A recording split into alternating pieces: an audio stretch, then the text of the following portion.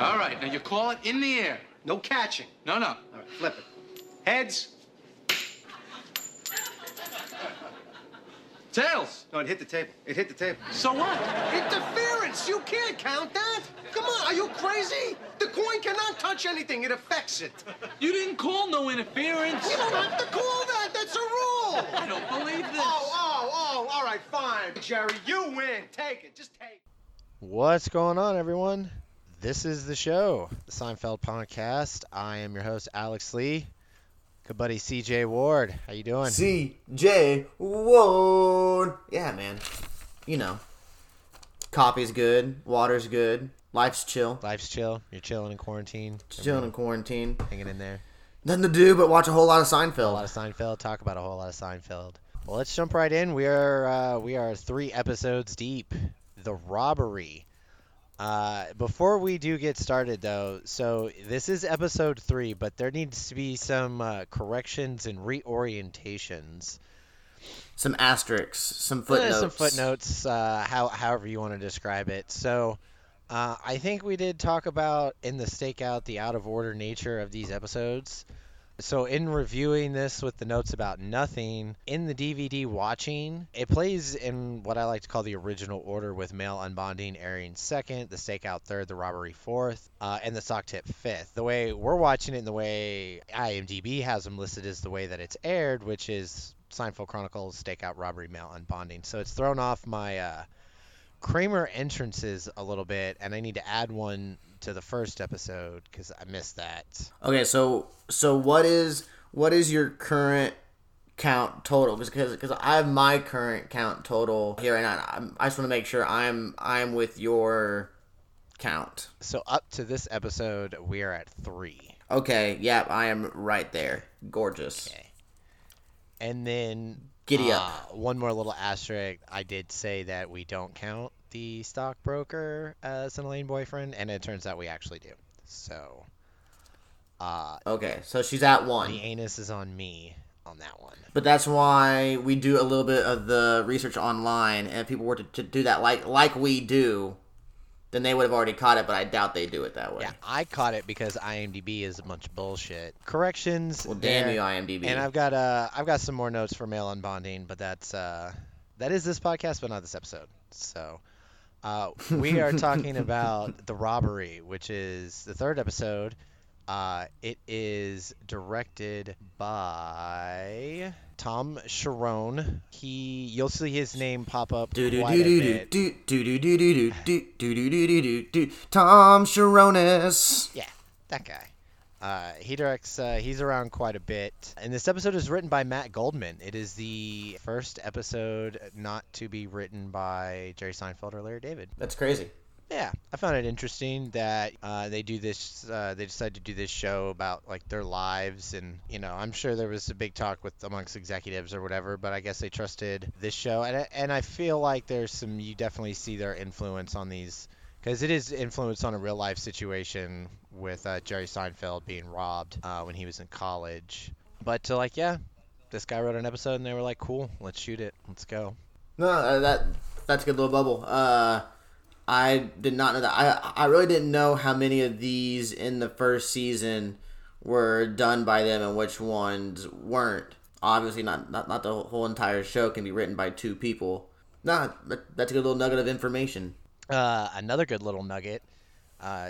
This production was hit by an earthquake during filming. Oh, damn. Do you happen to know the magnitude of earthquake? No, because it wasn't really enough to do any damage or anybody harmed. I think it's just one of those California things. Just one of those everyday, oh, yeah, there was an earthquake today. Yeah. And then last little nugget, I think this one's a little bit more of like a gold nugget, because Larry David was given a $20,000 bonus, as well as promoted to executive producer after this episode. And I learned this specifically from the notes about nothing, and I thought this was interesting because there's a name, Fred Barron, who was brought in as a producer, and you see his name in the first season, and you won't see it for the rest of the series. He was sort of brought in as a guy that knew how to sort of produce sitcoms, in the sense of, we want this show to be successful. It's bringing a guy that knows, like, sort of the ropes and can kind of guide you guys. Because executive producers, I guess, are the guys, according to the notes about Nothing, are just, they're the ones in place who, make sure the stuff gets done correctly. They're not acting, they're not directing, they just make sure that all that stuff gets done right. They brought this guy in, and then they saw, I guess, Larry David's work. I guess he just kind of, it's Larry David's show as much as it is Jerry's. I guess saw how well he did and thought that he would be just fine given his inexperience, Turned out okay. I'd say it turned out okay given the success of the show. But again, really early on, even though they had to fight and to get on the air, through some time, no matter what was going on, there were still people that felt Jerry and Larry David knew what they were doing and trusted them to make a good show. And I think all those people were proven right, vindicated and such. Well, yeah, their bank accounts are definitely a lot better off today than they were then. And they can thank those little, hey, here's a $20,000 bonus and an executive producer title. Good job, buddy. So I guess it's pretty good return on investment there. All right, man. So this episode, right? Right. Am I right? Right? What's the deal with this episode? That's kind of how I felt after watching it too. Like even in my rewatch this morning, I was watching it and I was just like, okay, it's got its parts, but it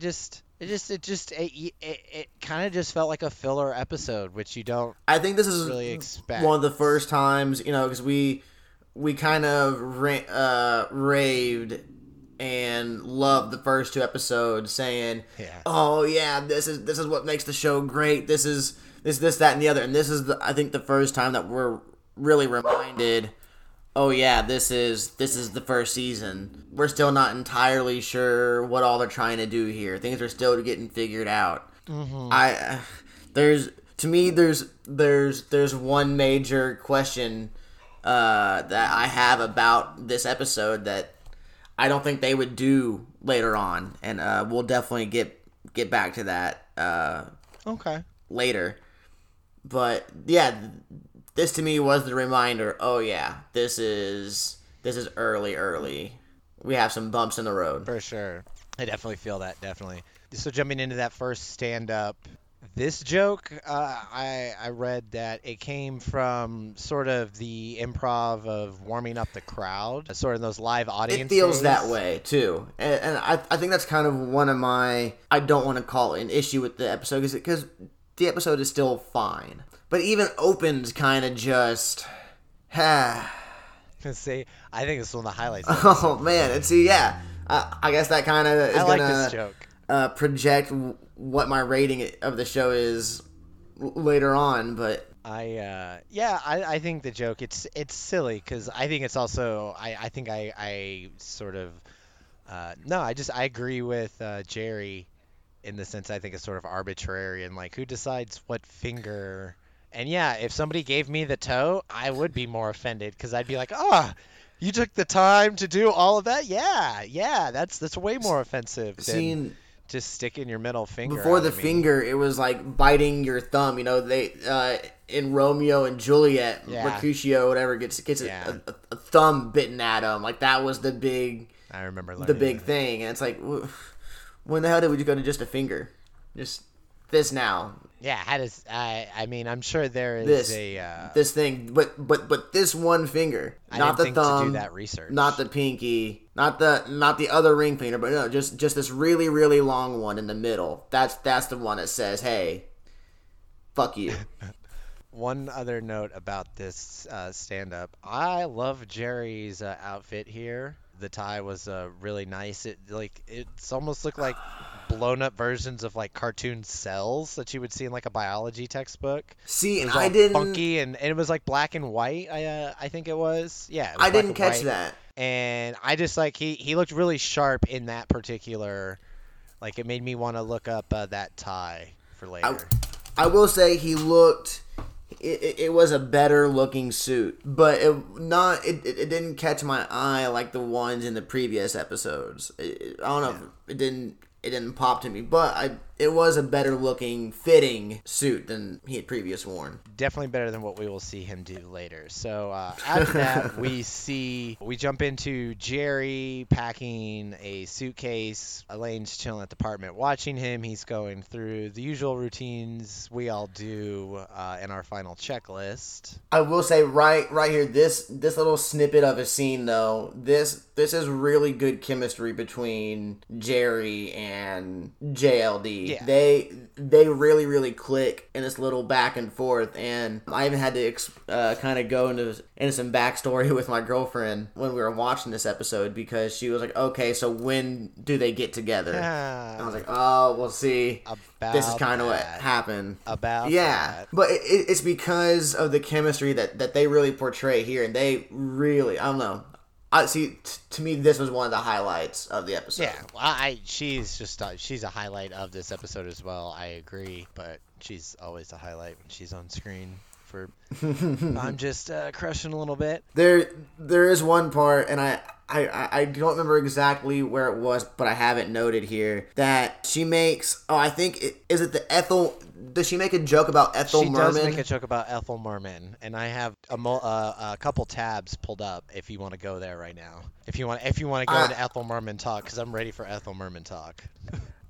I did look up just a little bit of Ethel Merman. I don't have anything pulled up, but I did look up just a little bit of Ethel Merman. What do you have on Ethel Merman? Oh, what was it? That she was known as like the queen of comedy on the stage or something like that, but she was like a singer. Just little things that I can barely remember. You mentioned that she was a comedian. I know you've seen Airplane. Oh yeah, of course. Well, I'm gonna play you. Her scene from Airplane. Oh no way.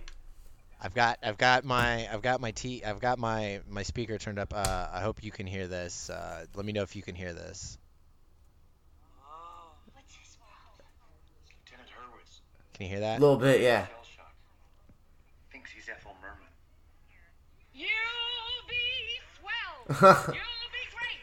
Gonna have the whole world on a plate. Starting here, starting now. Honey, everything's coming up right.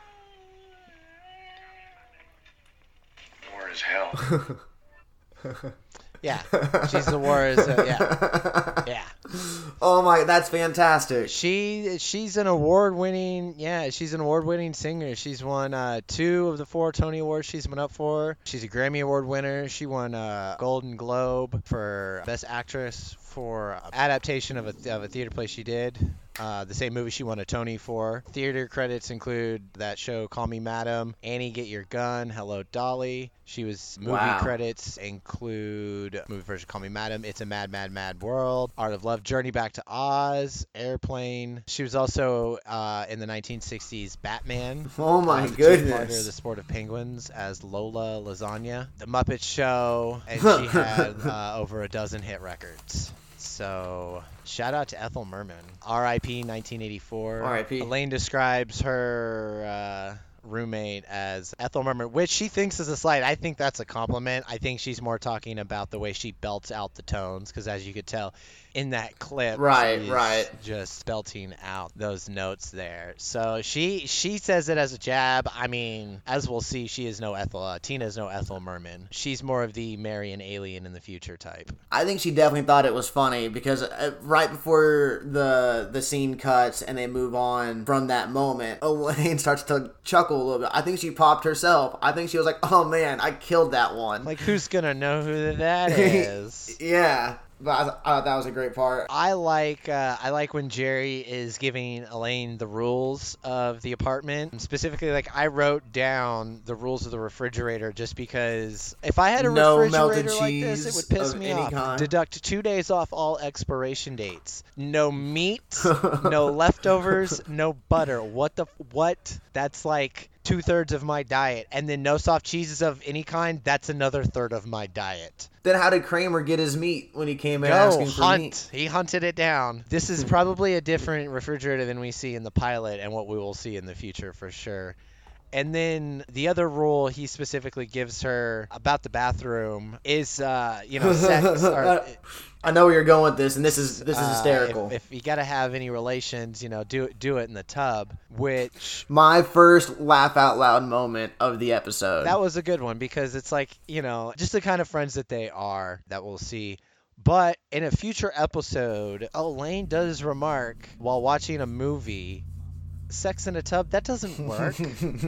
Is that because she learned it over this weekend of watching Jerry's Apartment? She's trying to follow the rules. That's funny. She is, when he comes back, she is in the bathroom cleaning. She is in the bathroom. She's trying to plunge.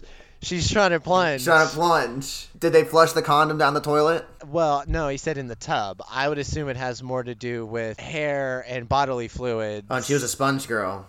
We should know. Well, you're in the tub. It just all kind of rinses out, I'm just saying, if you've ever lived with a woman, you know that they have long hair and that stuff gets clogged up in a drain. And if you are regular in the shower, sometimes that hair and that bodily fluid it does some things in that drain, which can be a little gross. So I think she's just, if you're right, if our theory tracks with her cleaning with that plunger down there, she's trying to get that taken care of because it's a mess down there. It's gross. Yeah, Elaine had sex in Jerry's tub over this weekend. That's confirmed. That's awesome. I'm gonna look for that quote later on. When he traveled to Minneapolis, so my last note on this scene is he goes to Minneapolis. He met Laura when he was in Michigan. What is it about the North that just loves Jerry Seinfeld? I don't know. That is willing to pay him to come and play shows out there. Nothing else to do. I guess, but they find him funny enough to where I'm sure to get Jerry to travel to those states, it's got to be airfare, nice hotel, good booking fee. Oh yeah. And he's not traveling coach. If it's on their dime, he's probably traveling business or first class. I want to know what his deal is with George and why he gets George to keep taking him to the airport. But probably because George keeps making bets with him that he can't pay off, jumping up.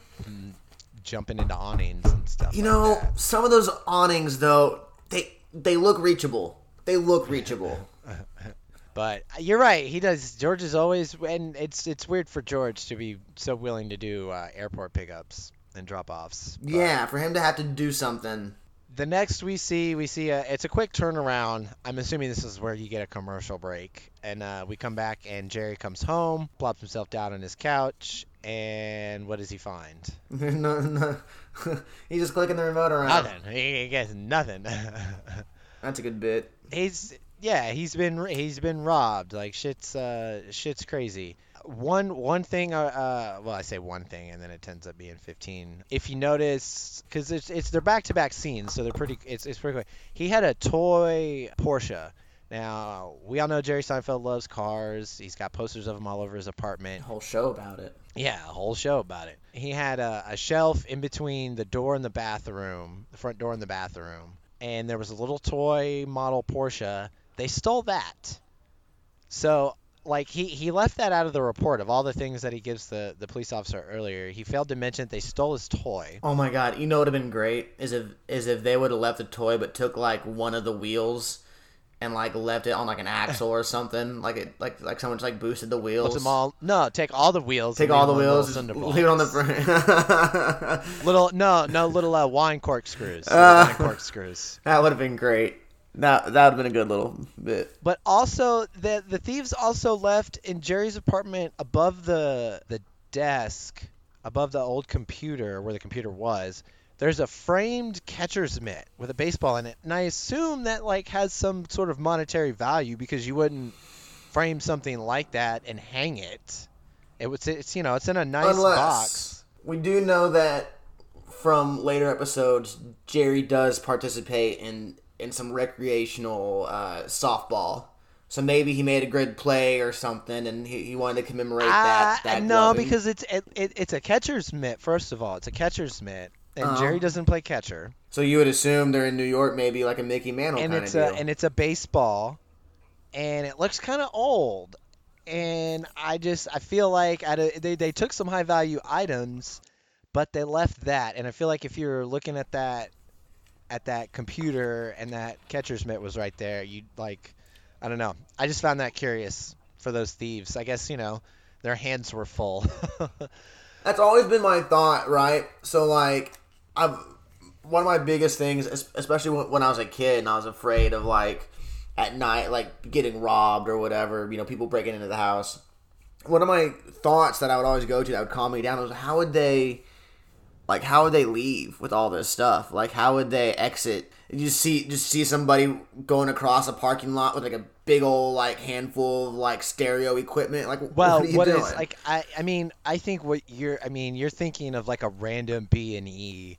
Like, I think that like the crime you're thinking of is like that's not too thought out. I think anybody that's like going to burgle a house, like to try and do it successfully, you need a little more thought and planning into it. Like nobody, like a good Sure. burglar. Sure, but this is in the mind of like a fourth Yeah, grader. the mind of a fourth but grader is not gonna. Yeah. That's why fourth graders don't get away with crimes like that, because they're not thinking ahead. It's not a spur of the moment thing. You've always got like getaway drivers, and it's Home Alone. Like, what fourth grader hadn't seen Home Alone? Even those guys case the house and try and rob people that aren't home. That's how I imagine every robbery situation ever going down. Still. Funny story. I was watching a television show, and it was the season finale. And the dude found himself in a situation where some guys had showed up to his house. A guy who showed up to his house that wanted to kill him. And he was rummaging around something, and he had found a bear trap in his brother's old hunting stuff. And I was like, is this motherfucker about to Home Alone the house? And sure enough, he did, and it worked. And I was very, very impressed. I was actually very proud of this protagonist that I had been hating on the entire season. But he was like built to kind of hate on. Like every choice and decision he had made had just been for the worst. But he Home Alone the shit, and he got the guy with the bear trap. Which leads me to my next point. Jerry should have had a bear trap instead of the Klapko D29. But everything about the Klapko D29 is perfect, except for there's just one flaw. The door. It has to be shut. It must be closed. This was the second laugh out loud moment of the episode to me. That was great. Probably the best executed joke, in my opinion, in this episode. Just between Kramer coming in and the whole explanation and... So, Kramer coming in, that was completely on accident, right? Nope. That's the next one. I knew it was this episode. It's the next one. I knew it was this episode. It's the next one that you're couldn't remember which thinking of. one. Dope. Well, we'll have something to talk about then, now won't we? Yes, we will.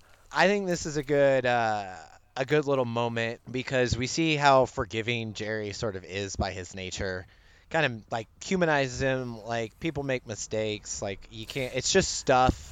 It's a nice sort of lesson that shit happens. You can't really be mad about these sorts of things. And I think it also kind of shows the even Steven nature of Jerry that we'll see, where everything just sort of balances out for him no matter what. Yeah, he even tells him, don't worry about it. It was a mistake. It was an accident. Yeah. And then he says, I'm only human. And Jerry's like, yeah, in your way. Yeah, and then he does one of those Jerry bad acting faces right after. Yeah.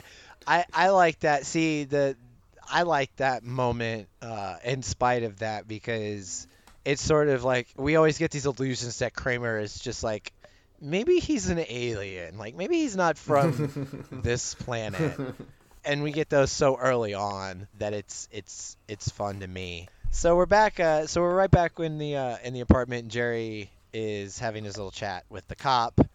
The cop is not buying any of Jerry's jokes. And Jerry's just kind of left out to dry by Elaine in the background, just like, yeah, dude, you're on your own. She doesn't get it either, she says. Which, but she's not going to say that in the moment and like validate, And she's like, no, she just lays out in the moment, like, I'm staying out of this. It is kind of, and it's like, why would he return your calls? He probably tossed the tape. Probably already recorded over the tape. Doesn't want your messages. Well. What if the messages led to more loot, more bounty? More bounty? More bounty.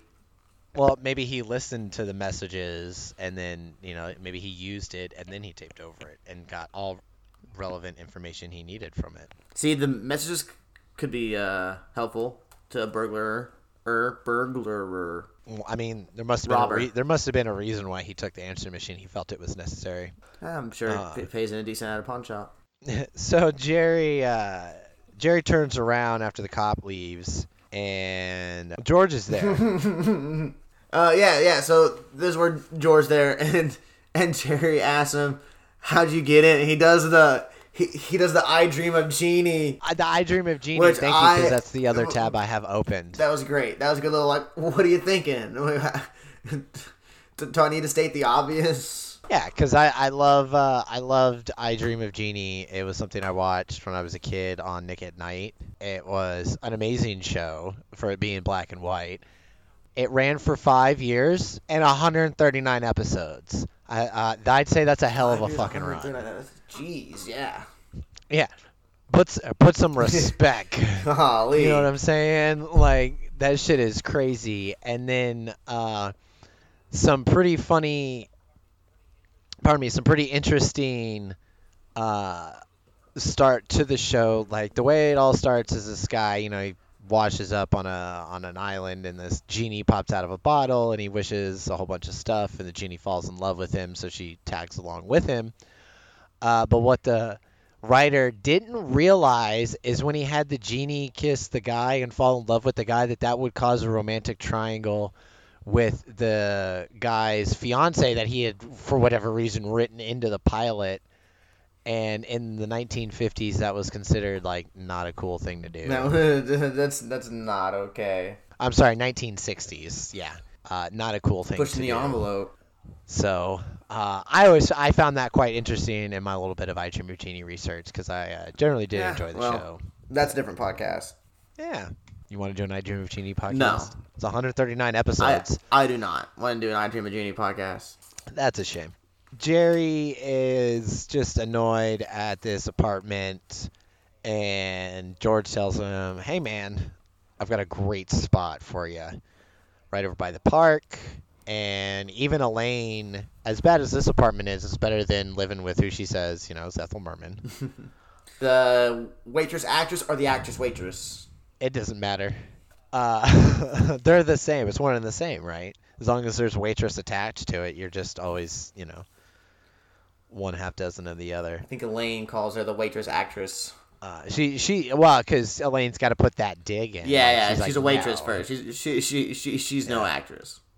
George is just like, yeah, the actress waitress, right? Yeah. George doesn't care about which way it is. Elaine's got to be petty about it. Jerry decides that fine. I mean, I don't want to get robbed. I guess he's doing well if he's getting paid to fly out to places like Minneapolis and Michigan. Because and I'm going to jump ahead just for a second, and we'll get to that next stand-up. But apartments in NYC, according to the DVD notes, at that time, 2 bedrooms run between $3,000 and $6,000. Oh. Right. And he's got no problem looking at this apartment that's right by Central Park, so you could think that's probably on the higher end side. Maybe not full 6,000, but definitely more than 3. Well, that brings up that brings up later questions I have about this episode. This episode to me was not one of the strongest written. Exactly. Yeah. It's so interesting. I think you and I are on the same wavelength for this. So Jerry decides to see it. Elaine's like, "Yeah, I'll move into your place." So we get into this next stand-up where Jerry's kind of riffing on taking the police report, like we just saw him do. And I think this joke definitely stems from his real life. I think he probably wrote this joke after he got robbed, and the guys, he says, according to him, the thieves broke in through his wall, and he said it felt like being robbed by Superman. Which, I don't know if that's true or not, but I think that's sort of the inspiration between the whole punchline of the Batman villain. He's dressed like a penguin, like that. Yeah. I think he was like, how can I write more jokes about, superheroes and police report? You know what I mean? Because he's had to, clearly was given a report by the police and such that, just found a way to work all that in. I think this is an awful shirt, jacket, tie combo. He wears it in the next stand-up, and it's just awful. I think this is an okay joke. Joke's okay. I found Yeah. Yeah, which I feel get like it, but I feel like I think that punchline, there's a better joke in there. I think he got more out of the joke with the cop when he goes, "Do you ever find any of these?" And the cop goes, "No." Like That to is me, that is the better joke. to Yeah, me, that's the that better is the joke. much better joke. And what's bad is that that's the joke that's made in like all of these comedic situations with a cop and a robbery. Like it's the Is same the joke. cops don't ever find anything. Yeah. Yeah. But like, there was more use out of that joke than there was in his whole stand-up bit. Yeah, I agree. So we see next Jerry, Elaine, and George are visiting this apartment over by the park, and Elaine and George are goo-gooing over every little thing. Oh, there's a fireplace. I know there's a fireplace. There's a fireplace. Oh, there's a garden. know, You can it's garden. sort You can of barbecue like- on the weekends. probably one of my favorite lines from this whole season. I'd probably put it in my top 2 or 3 if I had to pick, go with a top 7 or whatever. What do you tip a wood guy? Just kind of like he's just chewing the fat. What do you tip a wood guy? What do you tip a wood guy? Got a gardener, got to tip them too, man. Like he's so. That's, What do you need a gardener that's for? Yeah. What do you need a gardener for? That always made me laugh because that's something I could see you or me. Like, where do I get? Like, I got a fireplace in an apartment in New York City. Where do I get wood? And you're Where do I like, get I could see you being wood? like, well, you probably get it delivered. What do I gotta tip the guy that delivers the wood? I could see us having that conversation 100%. Well, yeah, I mean, They deliver the is he gonna wood? bring it in? Is he gonna Oh. carry the wood? Yeah, man, I gotta tip him. I gotta at least offer him like a cup of coffee or something. I found that pretty good. I thought the walk-in closet joke on Elaine was. I find that realistic as well. I would do good. that.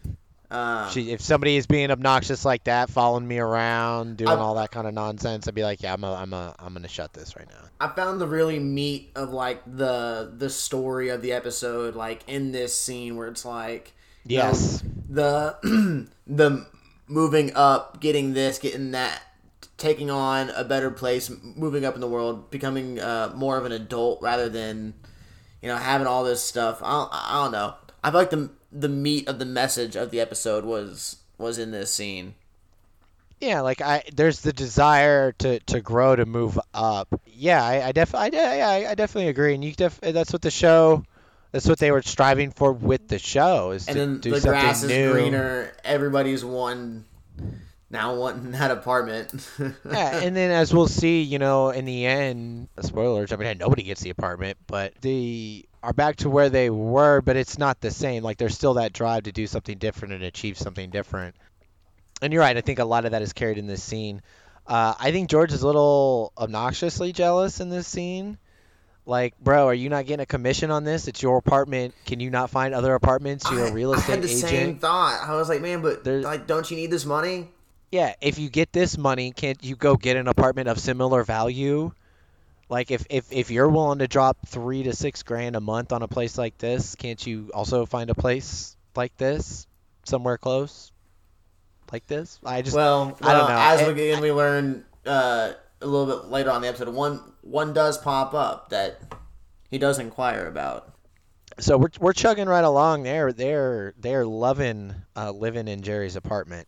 And then next to 'cause- me is where you get like the next scene to me is like the classic Seinfeld bit scene of this episode. Like, I don't know if you want to carry it over. Sorry, I didn't mean like interrupt, but like No. I was letting you. Hey, man, you got something to say? I'm not going to interrupt you. I'm just I saying always this next scene. love listening to you talk. This next scene is just like it really is a scene about nothing.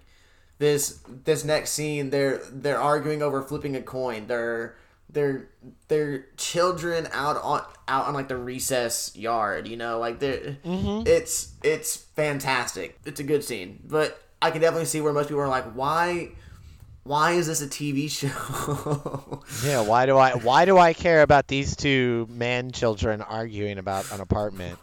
What is going on here? Jerry's trying to sell his couch to Elaine, and he's kind of being a jerk about it. Like, come on, dude. Like, why are you being such a... She's going to have to, like, sleep on this thing, right? Because apparently all we know, you live in a loft. So why are you being a jerk? Why are you charging her so much for a at couch? 20. She did 'Cause lowball him. I thought 50 was the he right asked for- price. He asked for $150.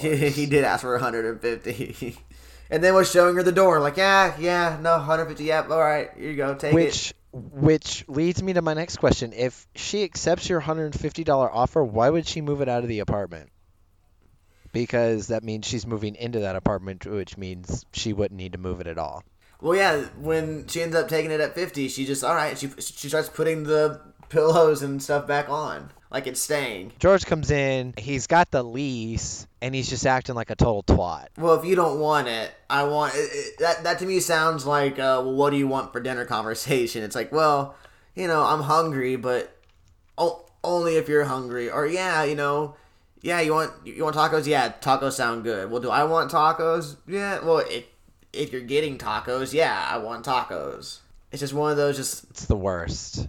It's the absolute worst. Jerry, he's just trying to appease everybody. He's like, I mean, I want the apartment, but I don't want it to cause turmoil. So how can I win this? I don't want it badly enough to not let them have it. Yeah, and I'm not going to put my foot down enough to be like, hey man, I said I wanted it. You can get over it. So he's like, how can I get out of this? So it's like, okay, we'll make it fair. I make it a competition. So, the winner, loser, it's a fair competition or whatever. And the coin hits the table, and I agree on in the interference call. You don't think if it hits the table, but they were going through all the rules in the beginning, and from what it sounded like to me is that the way it lied was the way it lied. And so be it happens to hit the table, it still lies. It's still a 50-50 shot. To me, it shouldn't matter if there's any interference or not. And if George did want interference, he should have called interference. I still agree though, because when you flip a coin, you expect it to land on the surface it hits first. There's that expectation. I think there's the inherent expectation that when you flip something, where it's supposed to land that's. But did he know that Jerry was going to flip it and have it sit on the desk, or did there was something implied about that? Jerry's a bad coin flipper. That's all. Yeah, but we didn't know if George was expecting it to be on the desk or on the counter. I'm just saying it's implied. It's that unwritten nature. It's also implied that we play it as it lie. Agree to disagree. You want to play You Choose over it? I don't know this game. I didn't play this game as a child. Okay, so I never played it either, but from watching it, what I gathered is that one picks odds, one picks even. So you can only throw out odd digits on your hand or even digits on your hand. And whichever one, to me, I think it was the lowest. I thought, is it the lowest or is it the total? And I thought it was... Is it the total? Is it... I guess... It might be total. Wasn't a game I played. Yeah, I was a rock paper scissors guy. Yeah, rock paper scissors are a good game. I always seem to be good at rock paper scissors. I don't know if there is a way to be good at rock paper scissors, but I always felt. Well, it depends on what version of rock paper scissors are you playing? Which updated version? There's an updated version. Well, you have rock paper scissors. You have rock paper scissors Snake. You have rock paper scissors Chuck Norris. You have all the rock, paper, scissors, Poison. Dude, I was born when Reagan was president. I played rock, paper, scissors. What we do get in this scene as well is we get the classic Kramer entrance. So this is the one. This is the one that wasn't supposed to happen. Yeah, this is the one where he missed his cue after George loses the choose and runs off into the bathroom. I don't know what the cue was for Michael Richards, but he missed it, so he overcompensated by bursting through the door. Audience laughed, and he marked it.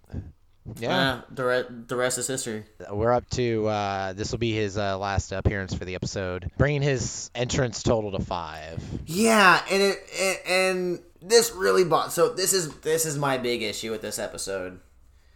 Is I get that we needed the thing for the apartment to be between the 3 other characters, because Kramer's not leaving the apartment, so he can't be in on this at all.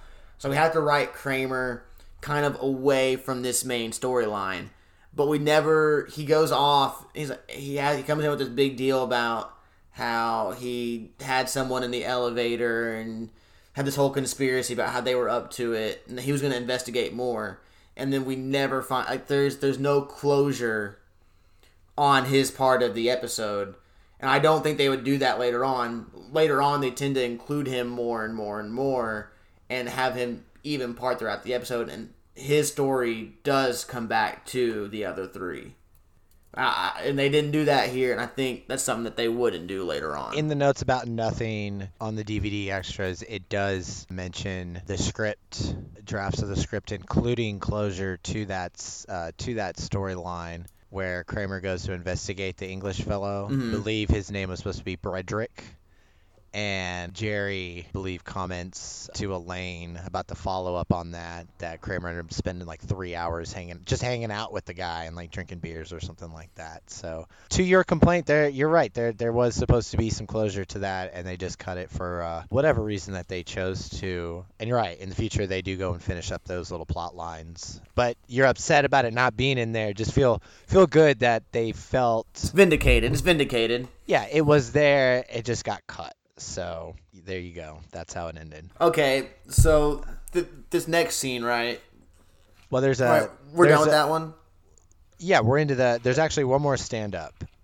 You're right. Sorry, I missed the stand up. The old law or the kid law versus the adult law. Yeah, calling it. And while this joke is funny, I don't like the idea of calling the front seat. You could have picked anything else because there's a separate law for calling front seat, and that's called shotgun. If you go called front seat, I'm gonna go shotgun, bitch. You know what I mean? I think, but that could have been their shotgun at the time. Who knows? Maybe the law of calling it shotgun later maybe came with the time. Maybe we used to have a separate game, so shotgun. So and then we had a separate little mini game that my parents made, and it was called First, and it was putting on your seatbelt. Whoever put on their seatbelt first, and so you could get in there and you'd call first. That was a fun little game that we used to play between the brothers. And what would you win if you put your seatbelt on first? Practice safety. Well, that just seems like a game to get you guys to not argue about where to sit and just to get you in the car as fast as possible. Darwinism. Well, I mean, that's secondary. I think seatbelts are just ingrained in all of us. But I do support the right to not wear your seatbelt. I don't think you should ticket people for not wearing a seatbelt. I think, it does cost a lot. If you want to drive in a vehicle at high speeds without your seatbelt, I mean, is it more expensive to clean up? But I mean, if you want to raise my taxes to clean up that mess, that's fine. It's natural selection. Here's a hot take for you. This next scene is at Monk's, but you wouldn't know that because there's no sign or exterior shot. You can see Monk's though if you look at the windows. How can you? You can't see that it's Monk's because I specifically looked just to see, but they still not in the classic booth setup. Yeah. That was my other hot take, because they're at a table, and I remember you specifically asking about that in the first episode. Still hadn't quite figured out that scene. No, that's where we want to go, but not figured out quite how to set it up yet. So, did you clock George's sweater in this scene? I did. In fact, my notes say George sweater. What in the world? He looks like he's ready for the country club. Yeah, no, he looks like what we will know as his future father. It looks like something Jerry Stiller would wear. Oh my god, that sweater itself was a joke in the scene. And right. And then I also have a note about the fashion. This is how crazy this episode is. How much time have I dedicated just to the fashion of this episode? Jerry's shirt with the pocket. I remember when those were a thing in the 90s as a kid. Did you have those? I definitely had a shirt with a pocket. Like they were usually like some kind of short sleeve or long sleeve. And the pocket usually have like a little logo embroidered on it. And it was always supposed to be like a casual, comfy wear thing. So you could also look like a little more like, oh yeah, like what would you put in that? Like, I always thought it was for your pens and your pencils. I mean, but like that's like for like if you're, I mean, I always think of that as like, but like you're working. It's always supposed to be like a casual thing. Like, why would you put a pocket right there? I'm not a fashionista. Well, I just remember having that as a child when that would have been popular. Did my dad dress me like Seinfeld? He might have. I'm now questioning. I'm now questioning all of my life choices. Oh goodness.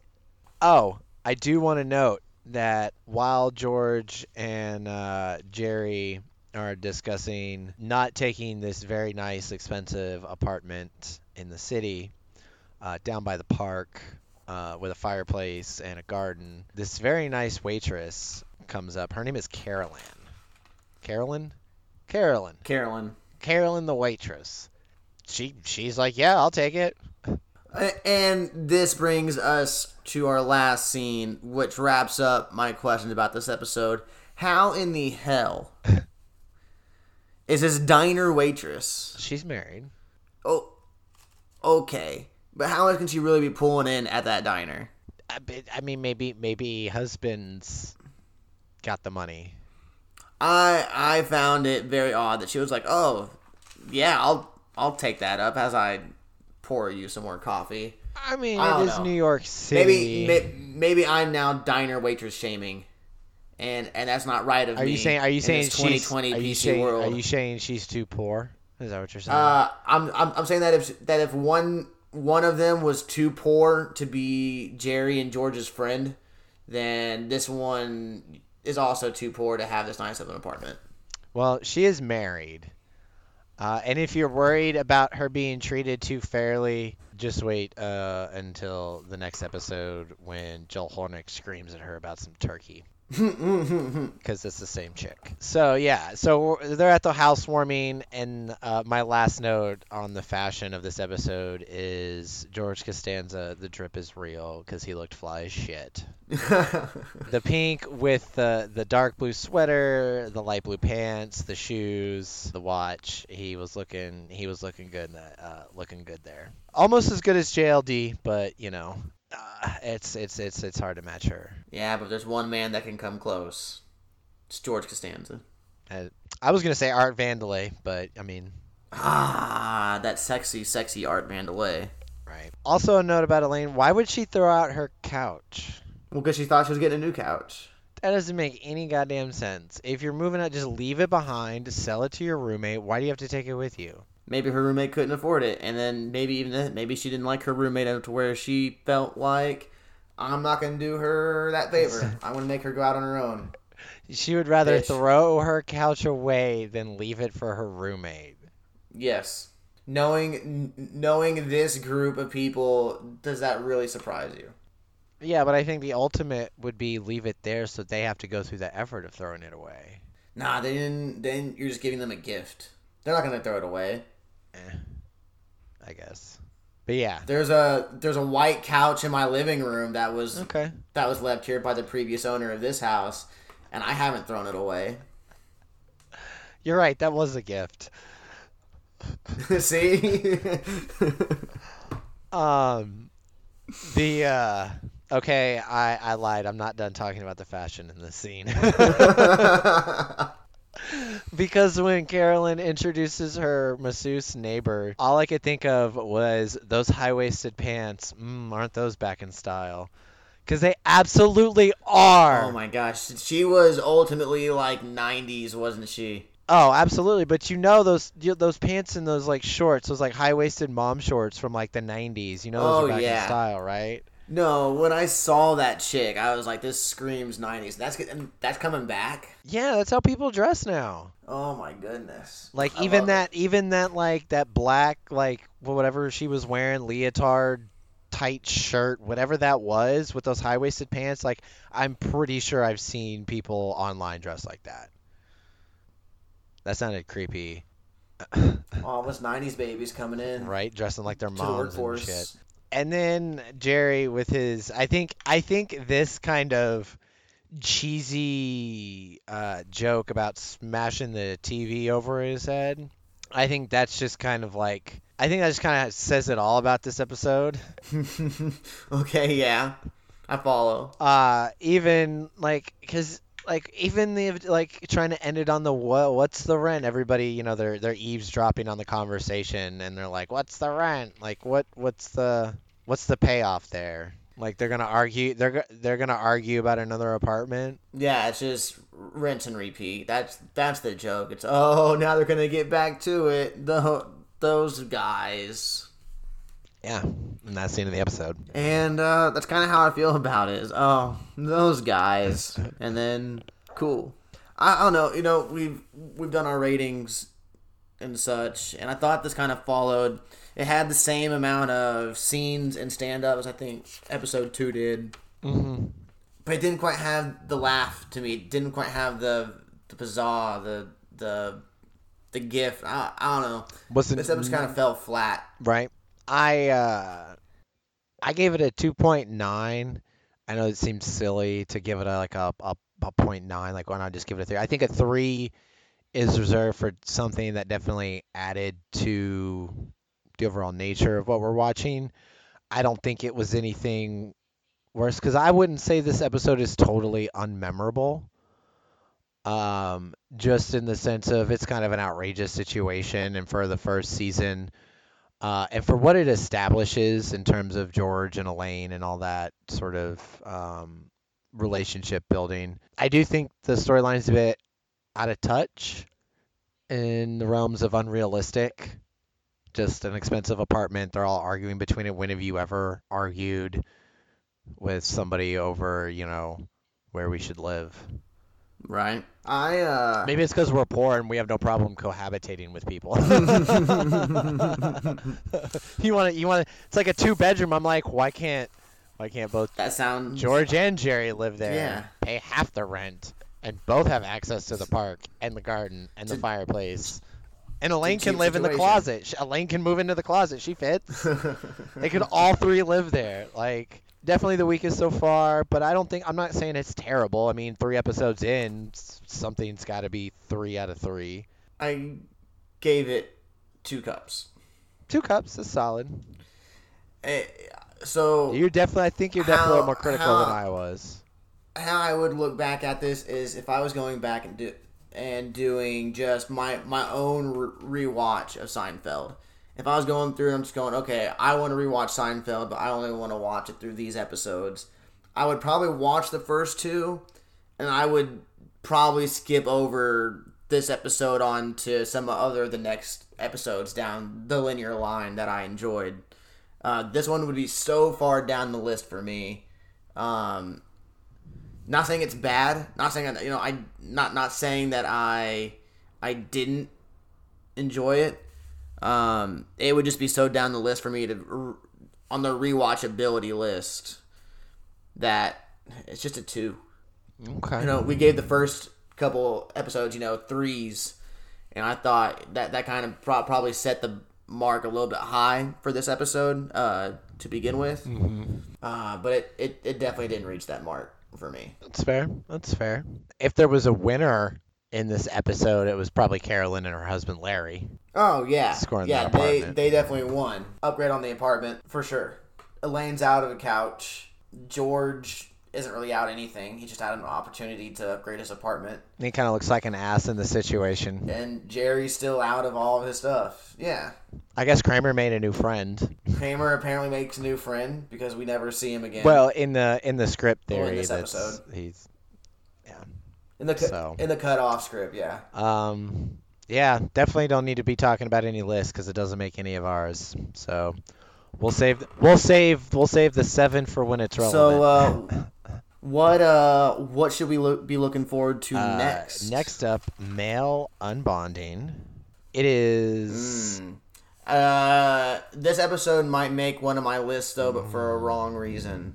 Like this might be one of those wrong lists to make kind of episodes for me. Nice tease there. This episode is the episode that caused the whole asterisk situation in the beginning of this episode.